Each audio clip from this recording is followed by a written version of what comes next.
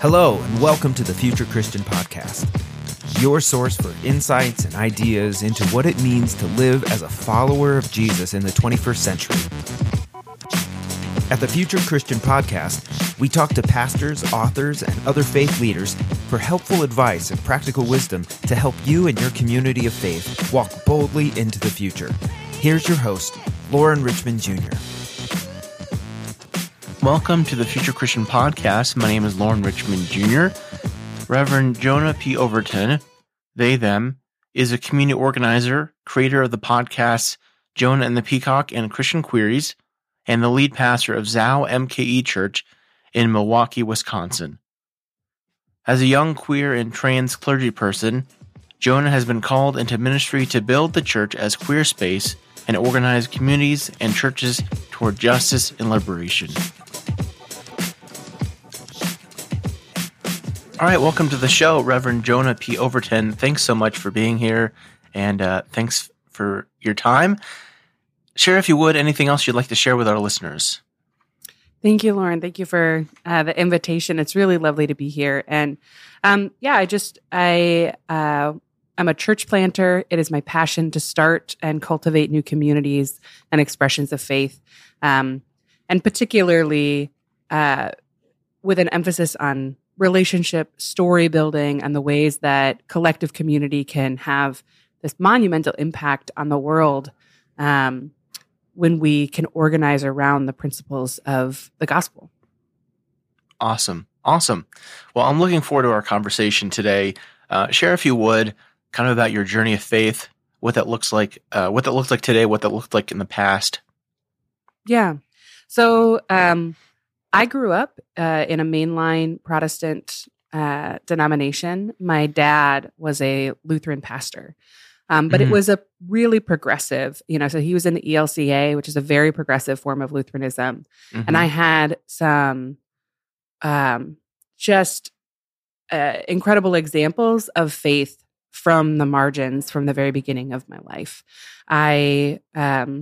One of my godmothers is queer and a clergy person, and so that kind of taught me from the very beginning in the late 80s that queer people were not only blessed by God, but often called by God to do the work of the gospel and church building.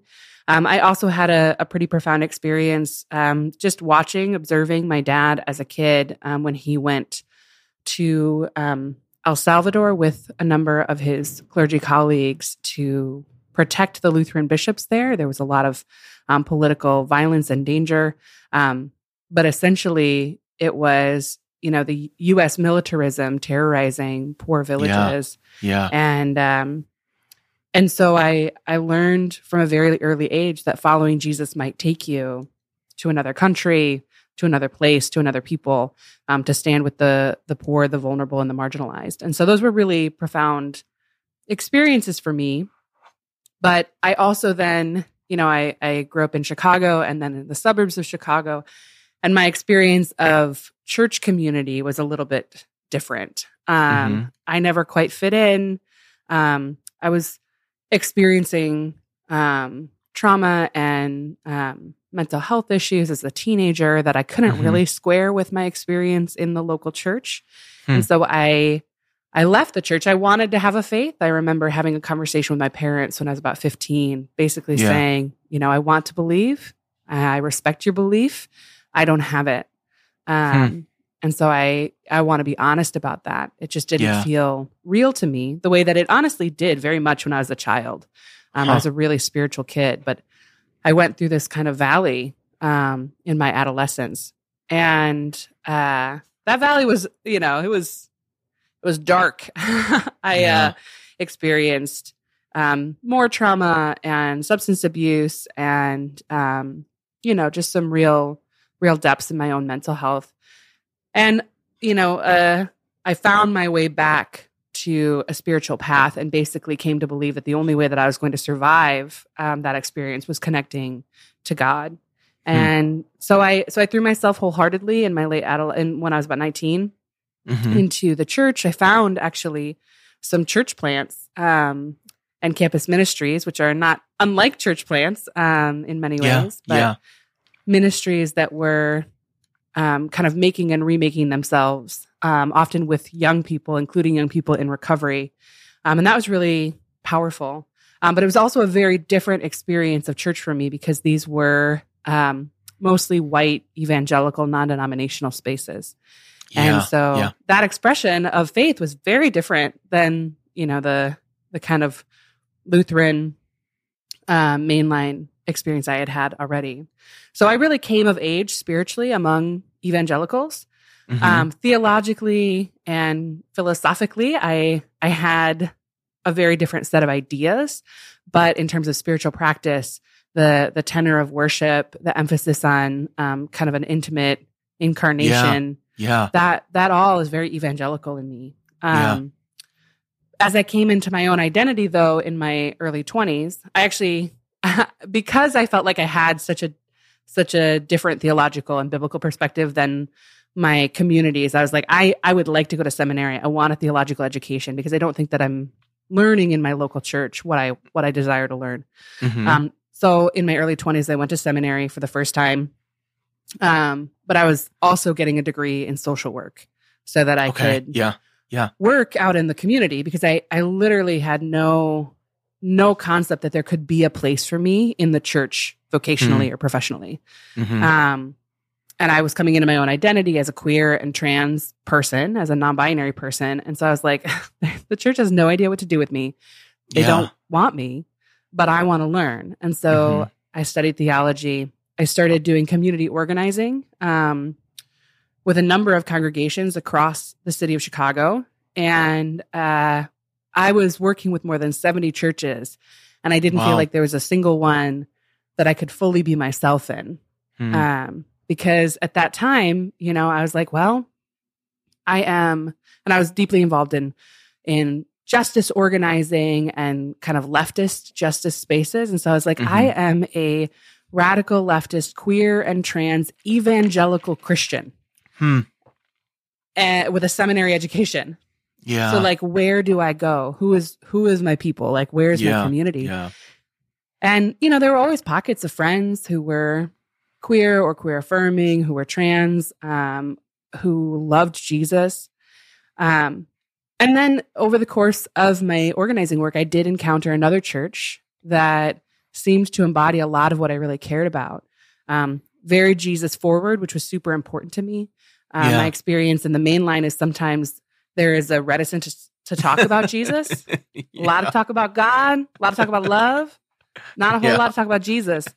And it's just not for me, I'm a Jesus kind of person. So so I found this like very Jesus forward Methodist church that was run by a group of people, many of whom were queer, and it was a church plant. And I was like, this really is it. I don't think I had put together really that the evangelical churches of my adolescence were plants. Like in retrospect, I was like, oh yeah, there was like, it was new. It was in a church gymnasium or at a school gymnasium, whatever. Yeah.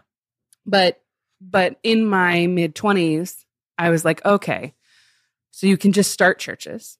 Yeah. You can start churches with different kinds of leadership, and starting churches with different kind of leadership produces different kinds of churches.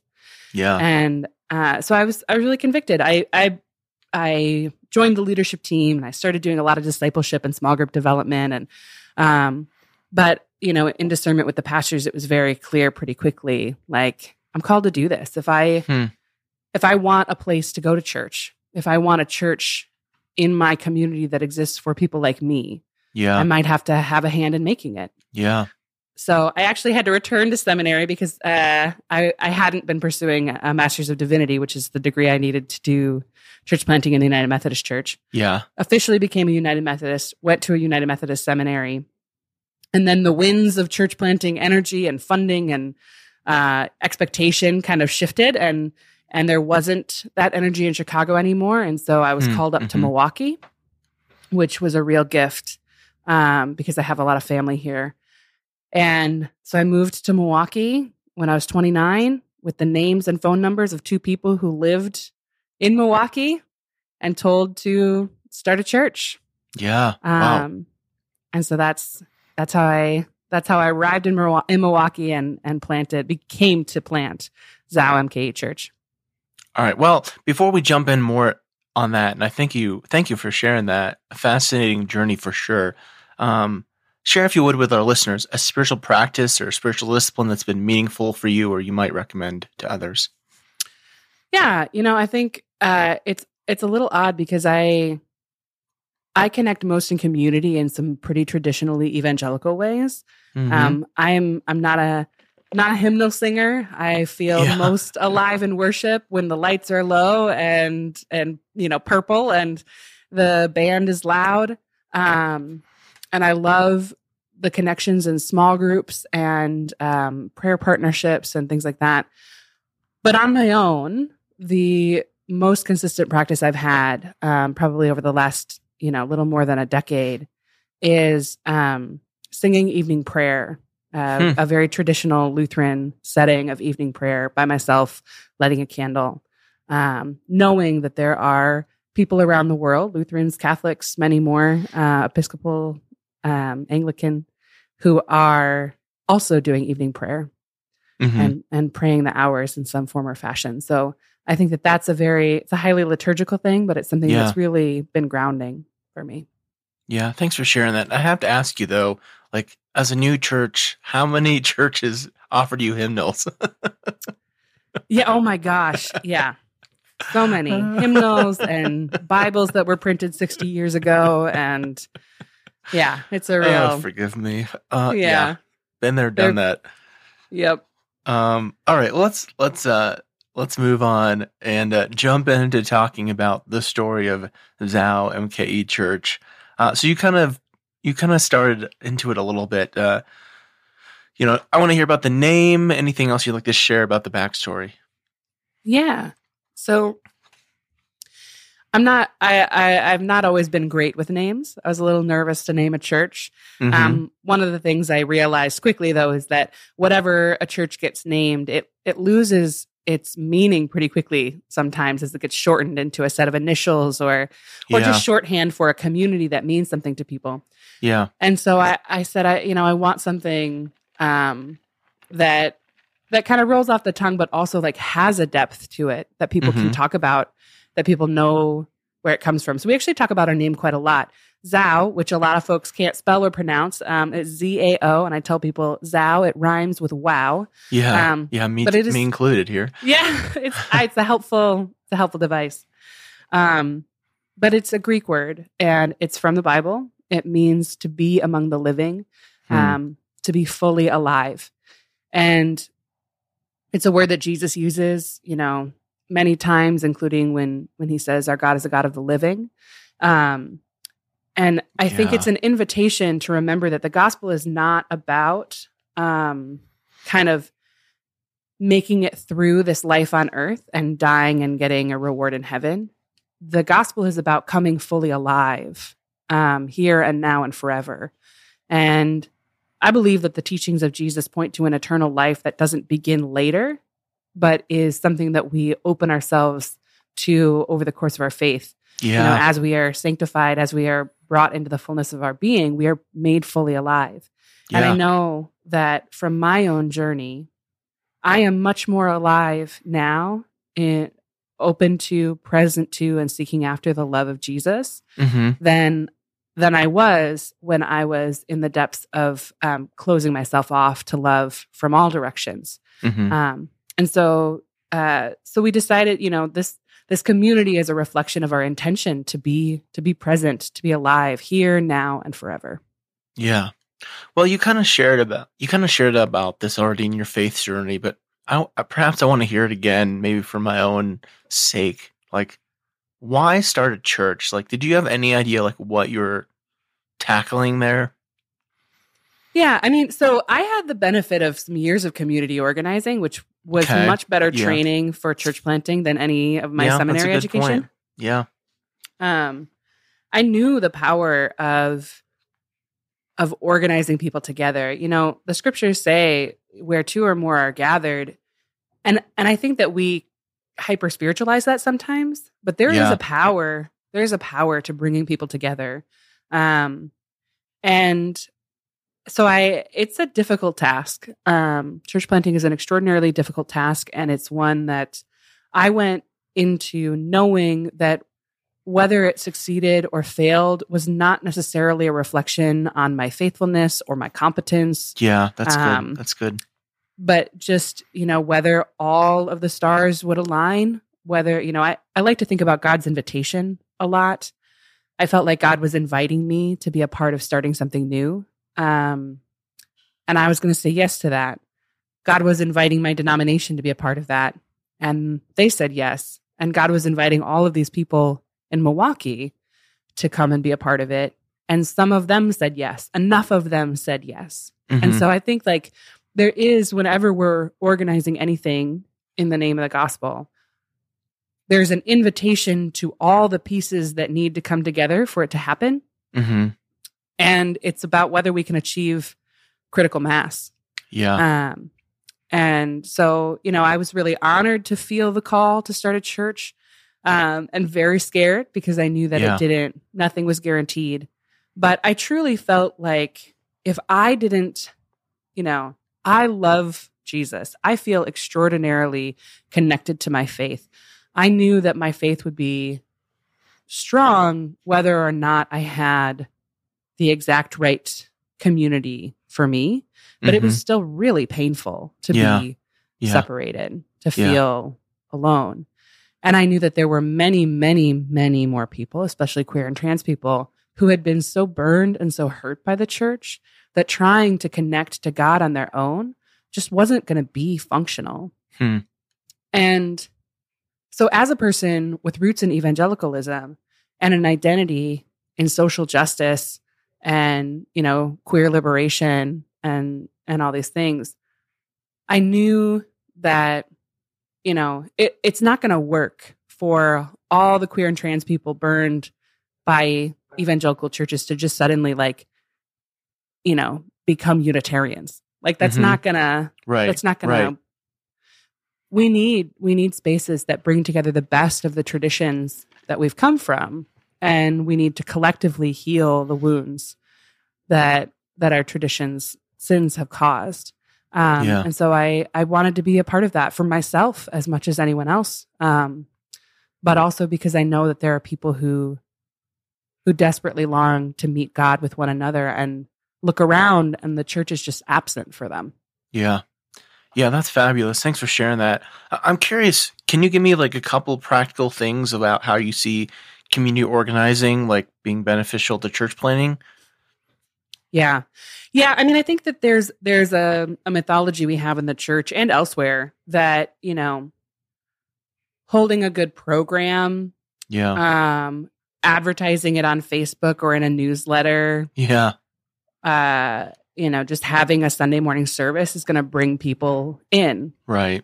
And I think that myth gets reinforced over and over and over again when we say things like, oh, young people are leaving our churches. Well, we need to update our music. Mm-hmm. And sure, but that's not going to be sufficient. That might help. Yeah. It might not, it has to be authentic to whatever your community is. And so I think one of the biggest obstacles to growing an organization is this mythology that programming alone is what's going to bring people in. Yeah. And community organizing taught me that the thing that binds people together for any kind of difficult or demanding or time-consuming effort is relationship, is love, is connection, is belonging, and identity. And so I did not rush to worship. I know a lot of people, and some people can do this successfully, but a lot of people are pushed by their organizational bodies or whomever to start a Sunday morning worship service immediately. And that's where their resources go. And, over and over again. And instead, I held a weekly gathering at my home where we did Lectio Divina and discussions. So basically, I would read the scriptures for folks, we'd meditate on it, then we'd talk about it. But the vast majority of my time was spent in coffee shops, one-on-one, hearing people's stories. Yeah. Crashing events, hearing people's stories over drinks or at birthday parties or at baseball games, and then meeting up with them later for coffee to talk about it more, introducing people to one another, talking about meaning and ideas and, our past and our future, and doing that in these like highly intimate individual and small group ways, and creating a sense of community that way. So we would have these one-on-ones. I would connect people to each other. And then, we'd have a barbecue or a game night where we could all be in the same space. But we didn't rush to a program because we spent an enormous amount of energy building networks of relationships. Yeah. How long can I ask, like, from when you first started kind of going to Milwaukee with that purpose till like your first quote unquote worship gathering? Yeah. So I moved to Milwaukee in July, again, with those two like names and phone numbers. I hadn't even met them. Mm-hmm. And, but my sister lived in the area. So she was my like, I think some people start church plants with like a little cadre from another church or whatever. Yeah, especially in evangelical spaces. Yeah. Yeah, which is an enormous support. I think that's a great way to do it. I don't recommend church planting the way that I church planted, but it was what had to happen. So sure. I had my sister and a couple of contacts. So I started gathering people weekly in my home in September. So it was 2 months of just talking to people weekly in my home starting in September. Those gatherings were, 2, 3, 4 people sometimes. Yeah. But we grew that over the course of the year. The one-on-ones, the weekly gatherings, the game nights, by the following summer. So it was a year. We were averaging 25 to 30 in my living room. And so that's when we started kind of dreaming about worship. So we did preview worship services once a month that fall. And it was a full year and a half before we started doing twice monthly worship. Yeah. And we did twice monthly worship, for, probably 2 years, maybe a little longer. No, that can't be right. A year and 8 months. And so we did that. We continued to grow, doing small groups and tons of events. And we were trying to grow we were at a theater. It required a lot of labor to set up, tear down. Yeah. Yeah. Especially because we were putting a real emphasis on music. Right. So the equipment, oh my gosh. I mean, it took us like 3 hours to set up. Yep. So been there, done that. It's rough. So I wanted to go, I think, weekly sooner. But my partner and eventual like co-planter, Cameron, who is the musician and does all the tech, was like, no, we need a home or at least a slightly better setup before we can go weekly, just for volunteer reasons. So for a year and several months, we did that, growing from an average, like our preview worship services, we came out the gate with 70, 75 people, but our weekly, when we kind of, it regulated into, being in the 30s and then 40s. And then we got up to, 60s, 70s before we decided to go weekly. And through another strange course of events, a lot of other organizing principles at play there, actually, we worked our way into a church building less than a half a mile away from the theater we were worshiping at. Wow. Owned by our denomination, had been sitting empty for years. Wow. There are all kind of politics about it, but we ended up in it, and we launched weekly services in October, beginning averaging, upper 70s, then 80s, then 90s. We were worshiping 100 on average by February of 2020. Yeah. Then what happened? Then there was a little bit of a global catastrophe. So, so we only got 5 months worshiping weekly in our building before we had to go completely virtual. And due to our community's needs and priorities, we went completely virtual for basically the next 2 full years. Yeah. And at this point, in the fall of 2022, we've only been back in person for about 6 months. So I kind of review that just for my sake and for our listeners. So if I'm hearing you right, you went a year and a half of just kind of small before any kind of quote unquote formal worship gathering of any kind happened, right? Yep. And then was it another year and a half of twice a week kind of, or twice a month kind of formal worship gatherings? So that's to use a word, that's a lot of runway. Yeah.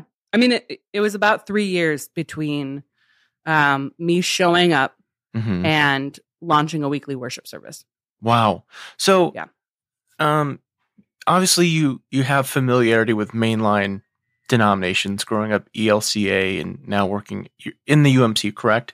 Mm-hmm.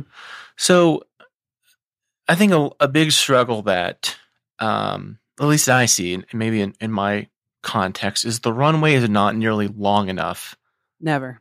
Yeah. I mean, the reason that I had so much leeway really had a lot to do with a lack of oversight. I'm being perfectly honest. You know, there was the person who recruited me up to Wisconsin was really my main contact here. Mm-hmm. And he recruited me. He was very passionate. And it was like that person, the bishop knew of me and knew my credentials, but like didn't have time to deal with me. Yeah. And then this person, this member of cabinet, brought me up, but then vacated that position unexpectedly a couple weeks after I arrived. Oh, and wow. So the position in my church structure that was supposed to give me oversight and support was vacant for the first 8 months. And then there was like someone else, technically my district superintendent, who was supposed to be over me, who was on medical leave for a lot of that time as well. Wow. So like, I just completely fell off their radar. Even when another person got into that position, I wasn't on their radar. So I got, I'm super grateful. We got funding. We got enough funding to fund my full salary for the first year and a half. And then slightly less funding every year after that. But so I got financial support, enormous financial support from my denomination. Yeah. But there wasn't a whole lot of oversight. And so what that meant was there weren't a lot of denominational pressures. They weren't really looking at what I was doing. They weren't trying to pressure me to move faster than I needed to go. And I did have all my organizing contacts and my other church planting relationships because I had these networks of church planters. So I had a coach who is somebody who I'd worked with at his own church plant who absolutely had my back and said, yes, do not rush to worship. Do not rush to worship. Yeah. And I had colleagues who had rushed to worship, and I saw how much energy and time it takes to put on a quality Sunday morning service. One of my colleagues was putting on 2 of them. Oh, wow. Yeah, one in the city and one in a suburb in the afternoon. Wow. And, you know, overall that meant he was reaching more people, but because it was the very beginning of his church planting season, you know, he had 25 at the first service and another 25 at the second, but there was like about a 15-person overlap of people who were spending their whole day orchestrating these services. So I saw how depleting that was. And I just really prioritized depth of relationship, depth of discipleship, and then truly engaging in very public justice work and public kind of queer space. Because the other, you know, there are a lot of factors in how ZOW was built. And one of them is that we are working primarily with people who have a laundry list of reasons never to trust the church. And so we also just have to move more slowly in my demographic and my community than we might in like, you know, a white upper middle class suburban context, for example, which is what a lot of church planting materials are geared towards. Okay, so you mentioned not much denominational pressure, and it kind of relates to a question I was going to ask you here. I'll just say, like, I love your branding. Like, your website is fabulous. The imagery and graphics and branding is fabulous. I'm not an artist myself per se, but I love good branding. To that point, something that I heard myself, and I'm curious if you heard it, was the kind of like, hey, where's the denominational logo in our branding? Yep. Yeah. Luckily, I don't think that anyone, again, lack of oversight, I don't think that anyone who would be mad at me is actually even knows our website. So there's that. But yeah, I mean, I think what's fascinating, it depends on what you're trying to do as a church plant. Yeah. Right? Like, and I think that it makes perfect sense. Let's say you're a United Methodist, you're very identified with United Methodism, but you want to change the denomination. You want to radicalize United Methodists. Great. Mm-hmm. Put the logo on, bring out all the people who are ready to make a change and radicalize the Methodist Church. Yeah. But that's not my call. That's not my mission. Yeah. I'm so grateful to be United Methodist, having been Lutheran and evangelical and whatever. I see so many beautiful parts of each tradition. But I am extraordinarily grateful for the Wesleyan tradition and the theology that I was taught at a United Methodist seminary. But the polity is like, it's crumbling, it's bureaucratic, it is slow. Yeah. People who are identified with United Methodism sometimes are considerably more identified with United Methodism than they are with Jesus, which again is just not my jam. Yeah. And then, you know, you have these profound gaps. So, for instance, in Wisconsin, there is a really troubling history of the United Methodist Church financially and otherwise divesting from Milwaukee and bringing those resources to other rural, more white parts of the state. Yeah. So, like, the Methodism doesn't mean a whole lot in the city of Milwaukee. Methodism certainly doesn't mean a lot to people who haven't grown up in the church at all. Yep. And it doesn't really mean much to people who grew up in, you know, an evangelical or Southern Baptist or, you know, Wells or Catholic, you know. So what I feel called to do is bring people newly into a relationship with Jesus, or bring people newly into a healthy relationship with Jesus and the church. And the result of that, we did a poll. It was a couple years ago now, so we should do it again. But we did a poll once at Zao asking, you know, if Zao didn't exist, how often do you expect you would attend some other religious institution? Yeah. And it was about 12% of our folks said that they would regularly attend some other church. Wow. And most said that they wouldn't go, or they wouldn't know where to go. Yeah. And the vast, vast majority of our community was not affiliated with any church for years before they became a part of Zao. Right.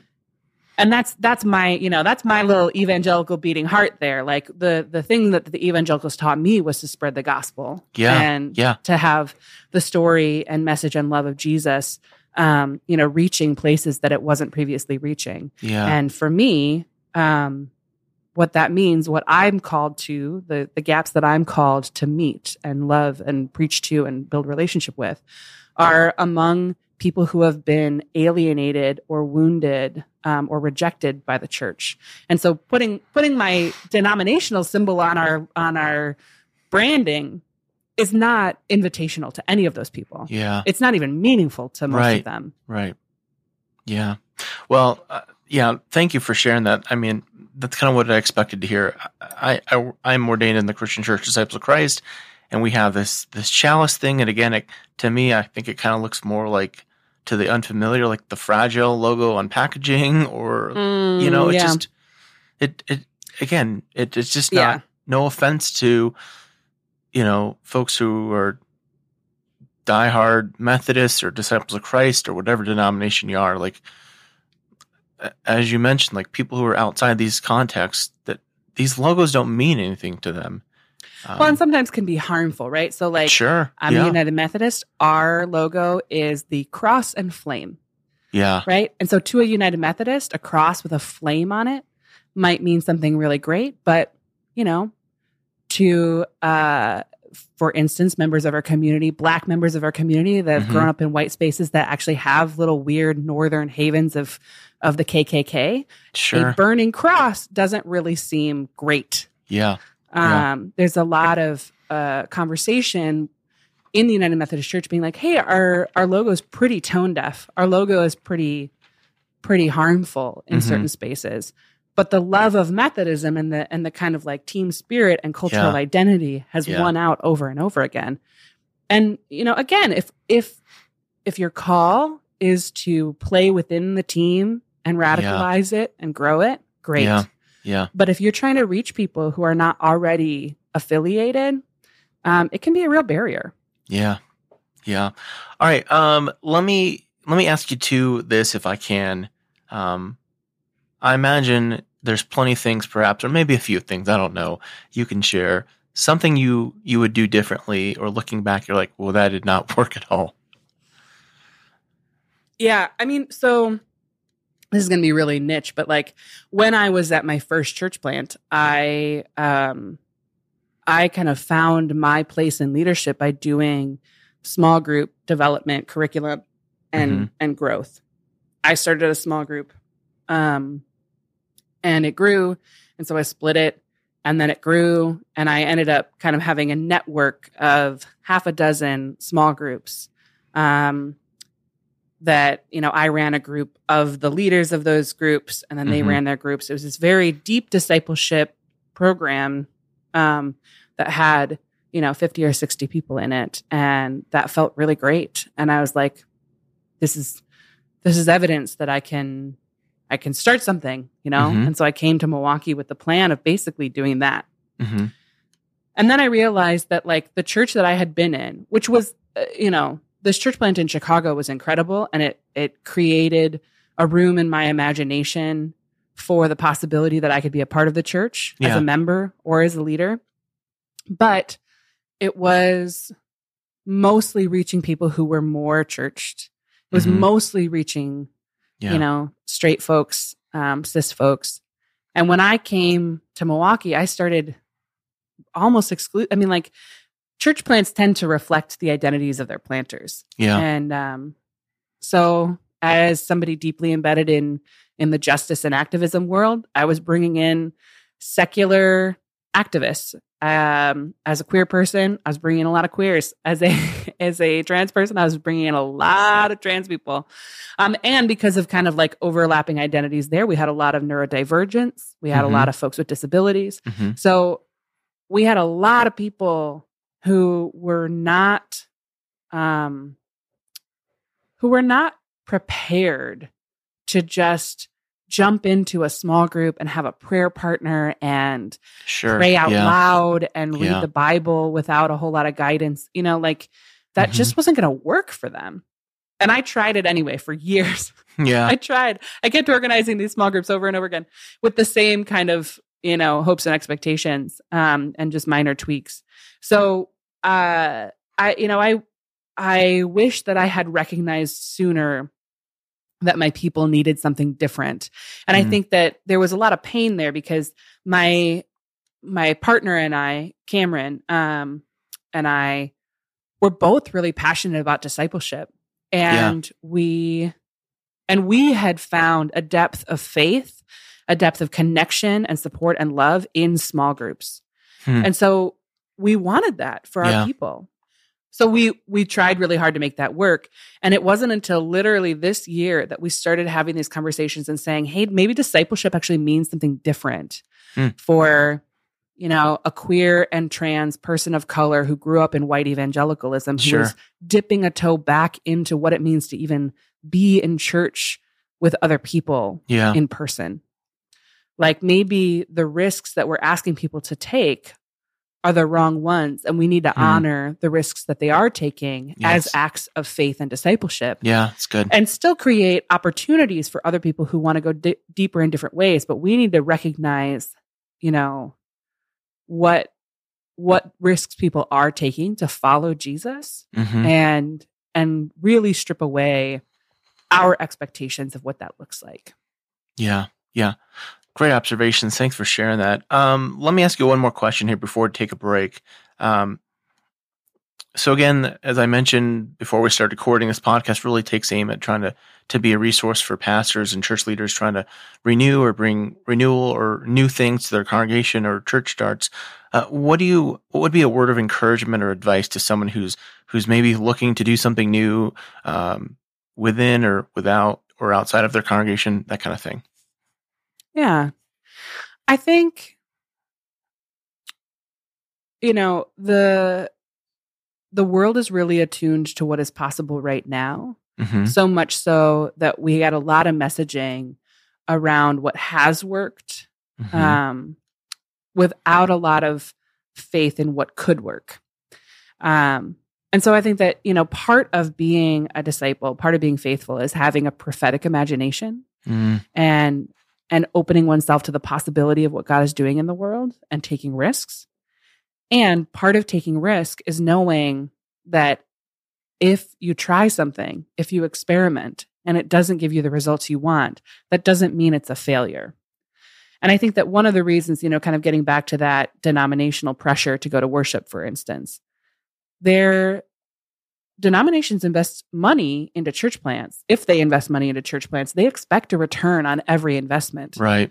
And that's just not how risky, prophetic, experimental church planting goes. I mean, that's not how anything goes, even in the business world, right? Ever. Yeah, exactly. And so I had a colleague once tell me that he considered church planting the research and development arm of the church. Yeah. And that you don't expect that every experiment, every research results in a banger, Like it's about, and we still talk about experimenting here at Zao. We say we're trying something. And even if you want to put it in the harshest terms, failure, so to speak, is informative. It is, it's helpful. And so if we can take risks knowing that like any information we get from that is a success, Mm-hmm. and we have the support to be able to iterate on that and grow from that, I think that's what we're called to do, is we're called to try.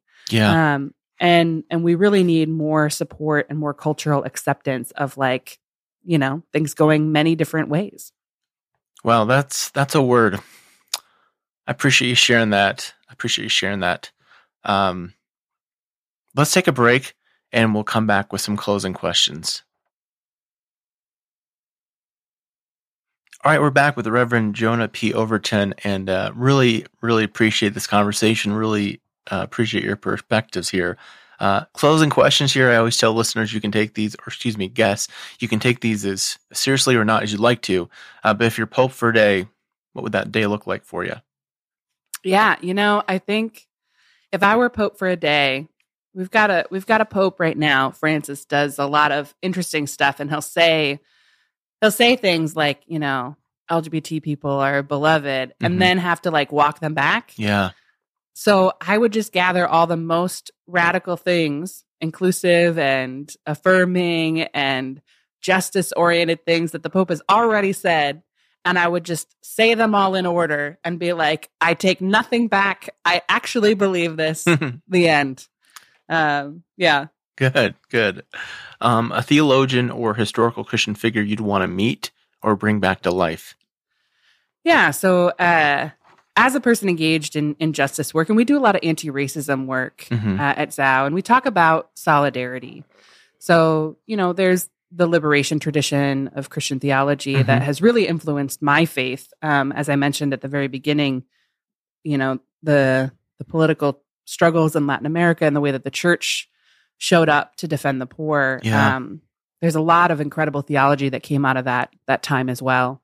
And that liberation theology has really influenced me, and Black liberation theology in the States. And so we talk here at Zao about liberation and the kingdom being, the kingless kingdom, the kingdom, the fulfillment of God's intention for creation as being a place where all are made free.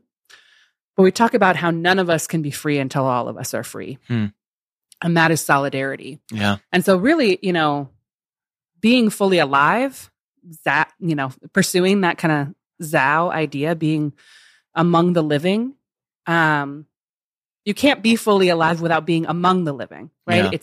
It's not, salvation is not an individual project. Yeah. Salvation is what God is doing, for all of creation. Mm-hmm. And so if we believe that no one can be free until all are free, that no one is saved until the cosmos is saved, Yeah. then we're obligated to do some really really earthly work of justice and anti-oppression. And when I think about a historical figure who has really embodied that or led in that way, but wasn't able to lead in the fullness of I think what God had intended. I think of Fred Hampton, who was a 21-year-old Black Panther who was working with marginalized Black folks, Latinos, and poor white folks, saying, "Hey, actually, we all have a lot in common. We all need to be in solidarity." Yeah. And actually, it was this very anti-empire, like it is the powers of domination that pit us against one another. Yeah. And in that very similar fashion, it was Hoover's FBI that murdered Fred Hampton when he was 21. Wow. So I would love to, to give Fred Hampton a second shot, another shot, a further shot at fulfilling his call to unify people around a message of solidarity and liberation. Yeah, that's good. Thanks for sharing that. What do you think history will remember from our current time and place? I think there's a lot going on right now. We're in an extraordinary time of transition. Yeah. And I think that we sometimes don't think about how technology is changing us. Yeah. I'm 35 and I remember not having the internet in my house. Yeah. I'm 35. Or on your phone? I remember not having cell phone. I mean, I remember my dad getting the family's first cell phone. Yeah. So I think that the ways that we relate to each other are changing very rapidly. Yeah. And I think that when people look back on this, it will seem quaint. I mean, like, it will be hard to remember, honestly. Like, we think about, I don't know, like I'm on social media and I'm a person who probably wouldn't be on social media if it weren't part of my call and vocation. Sure, right. And I said that to one of my community members recently, and she was like, "Oh man, there was a time when you didn't have to be on social media to pastor." Yeah. And I was like, "What was that even like?" And the answer is, I could ask my dad. He could tell me what it was like to be a pastor with a telephone but no computer. Mm-hmm. Like, I have no idea. And that's just, a generation ago. So I think this is a really pivotal moment for how we relate to one another, how we grow communities, and how we gather in order to worship. Yeah. All right. Something hopeful. What do you hope for the future of Christianity? We didn't get a whole lot into this, and folks can hear more about this if they kind of get to those other channels of mine. But a big part of my understanding of the kingdom is the centering of the marginalized. Mm-hmm. And I think that Jesus demonstrates what it means to build a community organization, a movement, a church, a body, beginning with those folks who were most on the outskirts and most marginalized. My hope is that actually through technology, in some ways, even through, podcasting, whatever, access to books and access to just different corners of the world, that the church will learn how to center voices that have been discarded or buried. Mm-hmm. And, so on my own podcast, Jonah and the Peacock, that's the whole point, is to say, hey, we're going to bring people with marginalized identities who have radically different experiences of and takes on faith, who read the Bible differently than the dominant culture. And we're gonna bring their stories into focus and tell those stories, from our own experiences, listen from our experiences of privilege, and learn what it means to follow Jesus from the margins by accessing, listening to, and learning from people who are who have not been given the mic. Yeah. Well, that's great. Speaking of, you mentioned your different channels and your podcast. Share with our listeners, what those channels are, how they can connect with you, and learn more about the church if they'd like. Yeah, absolutely. So anybody who wants to learn about the church can find us at zowmke.org. We're also Zow MKE Church on Facebook and YouTube. We have all of our services completely digital as well. And we have a pretty big online community that isn't ever in person in Milwaukee because they don't live here or, whatever. Mm-hmm. So zowmke.org. That's also the church's handle. We're on TikTok, which has been pretty fun, and Instagram. How I found you, I think, was on TikTok. Yeah. And then I am also on TikTok and Instagram at Rev_Jonah.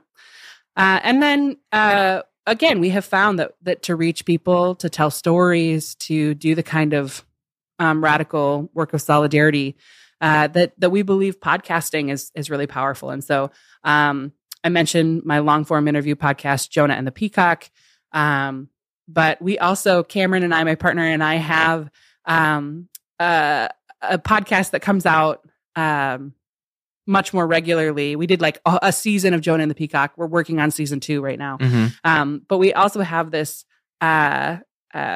sometimes weekly, sometimes bi-weekly short form called Christian Queries, spelled Queeries, keep the queer in queries, where we, we just kind of take questions of faith and kick them around from our perspective as queer trans people. Yeah. That's a little lighter and a little more fun.